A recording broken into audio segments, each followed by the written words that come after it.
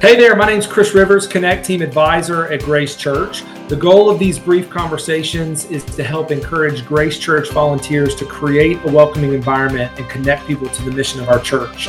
Every other week, we share stories, weekly tips, and talk about how serving is such an important part of our discipleship journey. We use a podcast to distribute our conversations, so consider subscribing on iTunes or whatever podcast provider you prefer so you can be notified with each new conversation. Today, we're hearing from Kenny Gilliland. Kenny, thanks for being here.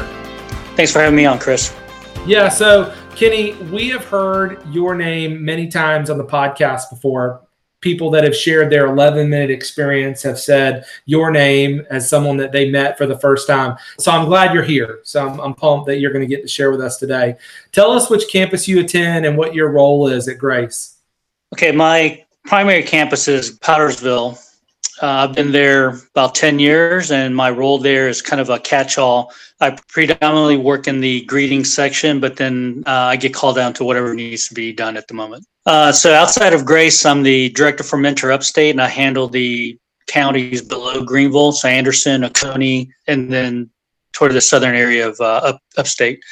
I also consult and do some systems work, and so those are the two things that kind of keep me busy.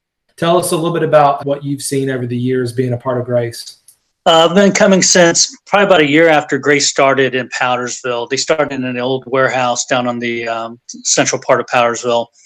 And we've watched it grow from 150, 200 people to 800 to 1,000. So it's been a Powdersville grow. Yeah. And as you've been serving, I know that you're part of a large team there. Tell us a little bit about why you think serving is such a vital role in our discipleship journey.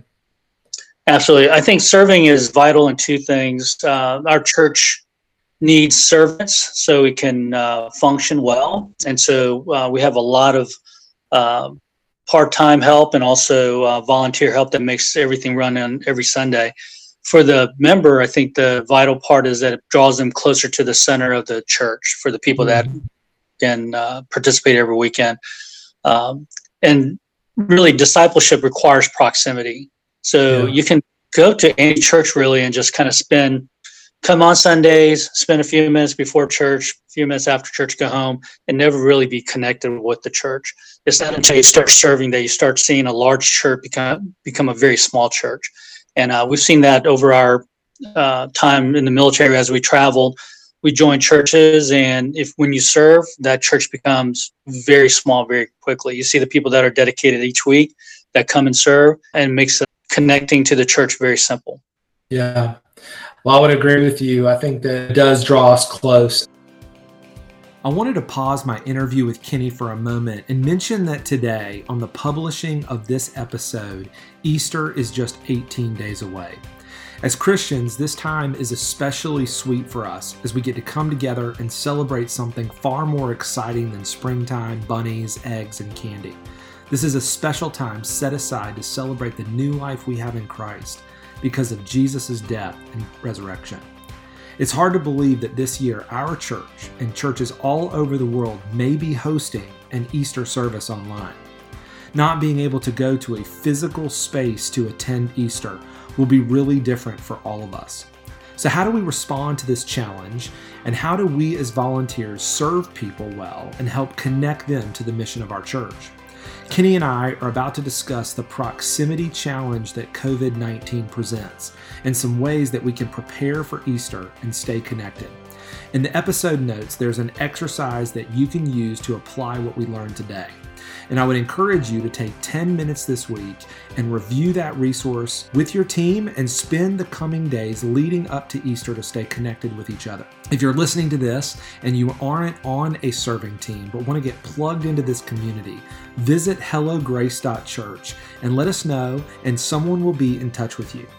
Okay, let's get back to my interview with Kenny as we discuss the proximity challenge we're in and how to stay connected during this time in our history.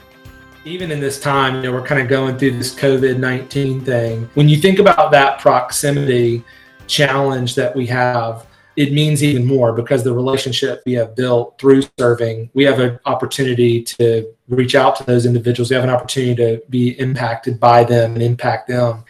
I was hoping that you could maybe share a tip with us that would help us think about this idea of proximity, but also just leading in general. Give us some wisdom, man. Tell us some things that you think that we could be doing that could help us lead as we volunteer.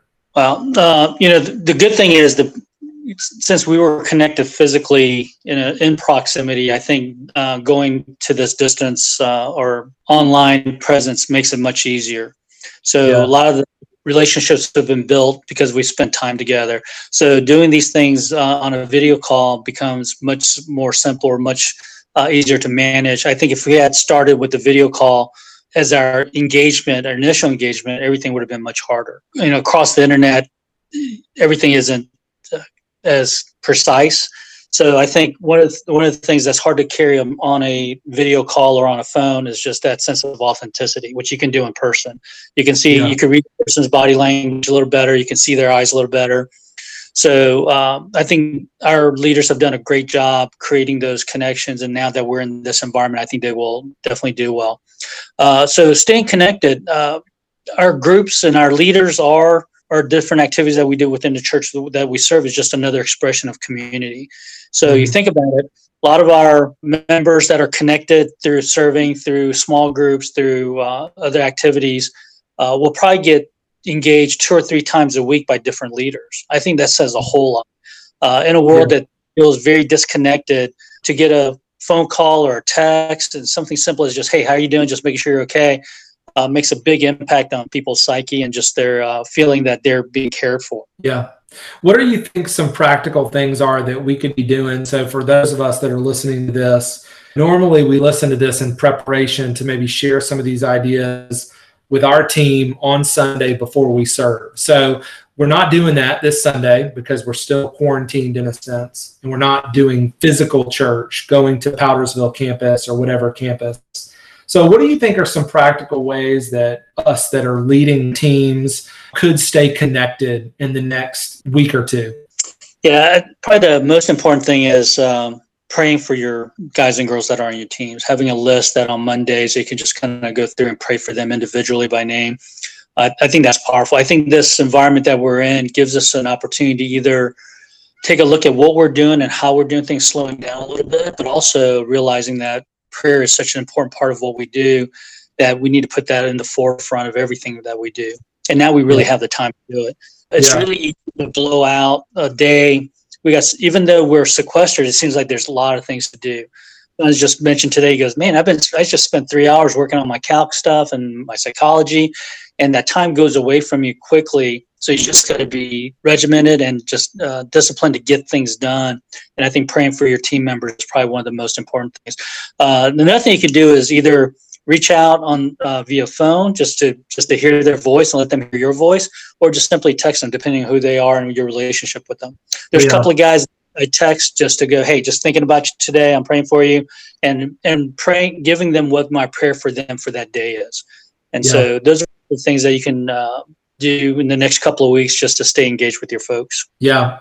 I have found that I have made some calls and people haven't answered the phone, or they haven't picked up. And so what I have been doing is I've been leaving a voice message, just something encouraging. Hey, I'm thinking about you, and I just wanted to check in and see how you were doing and just share what's going on in my life right now. And when you feel like you can catch up with me, give me a call. And I normally hang up, and then afterwards I just text them to say, hey, this isn't an emergency, but I did just want to connect with you, and I left you a voice message, just to kind of add that secondary touch. And what I have noticed is that some people have started texting me back and saying, hey, thank you for your very encouraging voicemail. Just thank you for reaching out to me. No, that's a good point. And not being, don't feel bad if they don't call back. So it's not create this, oh, hey, thanks for calling, all this. It's us reaching out, letting them know we are thinking about them. And so it doesn't require this response necessarily. The responses are nice, but that's not why we do it. We just want to reach out and let them know that we're thinking about them. And again, more importantly, that we're praying for them. And I probably need to do what you just said, which is let them know how it's going in my day as well. So you can just share a little bit about, hey, we're doing this and we're getting out and we're doing whatever we're doing.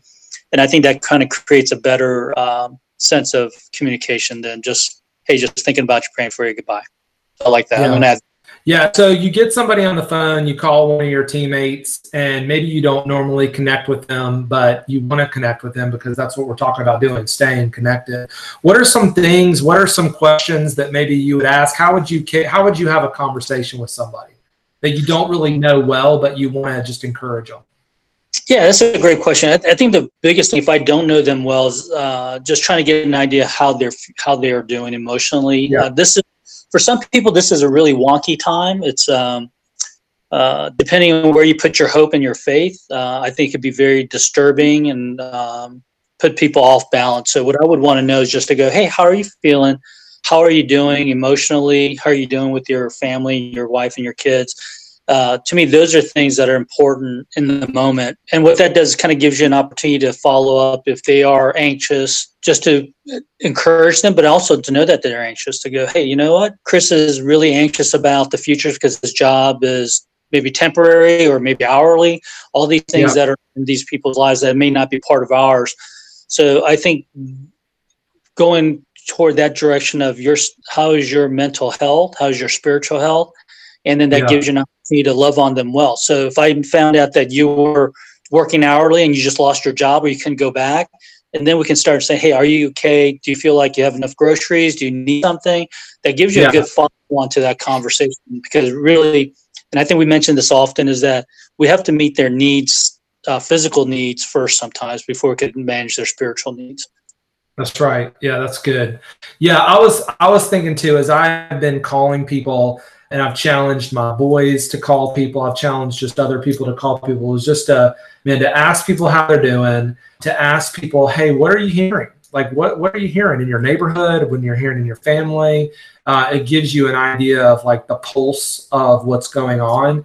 But then I think the third thing is just, how can I pray for you? And remember it and actually pray for them, maybe even doing it on the phone with them. So it's one thing for when you say, hey, I'd love to pray for you, I'll be praying for you, but then like you get off the phone and you don't actually, like, you could have just prayed right then, and it might feel really uncomfortable, but maybe that's something that we could do as well. If somebody says, hey, you can pray for me that my kids are going to be able to handle this new school thing. That's great, man. Can we do that right now? And just like, let's pray for you, don't make it awkward just to do it. So I think that's really practical as well. Yeah, that's a great little piece that I think Matt or somebody mentioned that 6 months ago or a year ago, maybe. And I think that's a great pattern to do, is even if when you meet people, I'll pray for people in restaurants and question, hey, can I pray for you? And they're like, yeah, sure. And most people don't find it offensive, which is great. And so especially among our own church members. So I think that's a great habit to start cultivating. Yeah. Well, I like this list. I think this is a very practical tip for us to maybe look at the list. This is a great time too to look at our roster of volunteers that we have on our team. And, we just clarify who's on our team, and we just make this other column that says call or contact, and just start going through that list and check off that you have connected with all of these people, personally, whether that's a phone call or a text. And then just some of these questions would be good for us. I think that's really practical, and it helps us be prayerfully dependent, which is one of our leadership values, and it helps us be relationally connected as well, which is another one of our values. So I think this is helpful. It's helpful for me. I'm going to try to start applying this as soon as possible. So this has been good. Thanks, man. Thank you. Well, and especially thanks to all the leaders that are out there that are really making it all happen. So without them, our reaches would be really short. A lot of our groups are 10, 15 plus in size. So these the leaders out there that are doing this daily is great. And without them, we couldn't get it all done. Yeah, that's so true, man. I echo your thoughts there. Well, man, thanks so much for joining us. Is there anything else you'd want to say? Yep, that's it. Appreciate it. Thanks for having me on. Yeah. Well, that's great. Thanks, Kenny. Well, as we close, I just want to remind you how valuable you are to the Connect team. I echo what Kenny said. Together we're making a huge difference. How can you apply what you learned today? That would be my question, and that's what I'm walking away with today. So check out the notes for any resources we shared, tools to work through with your team.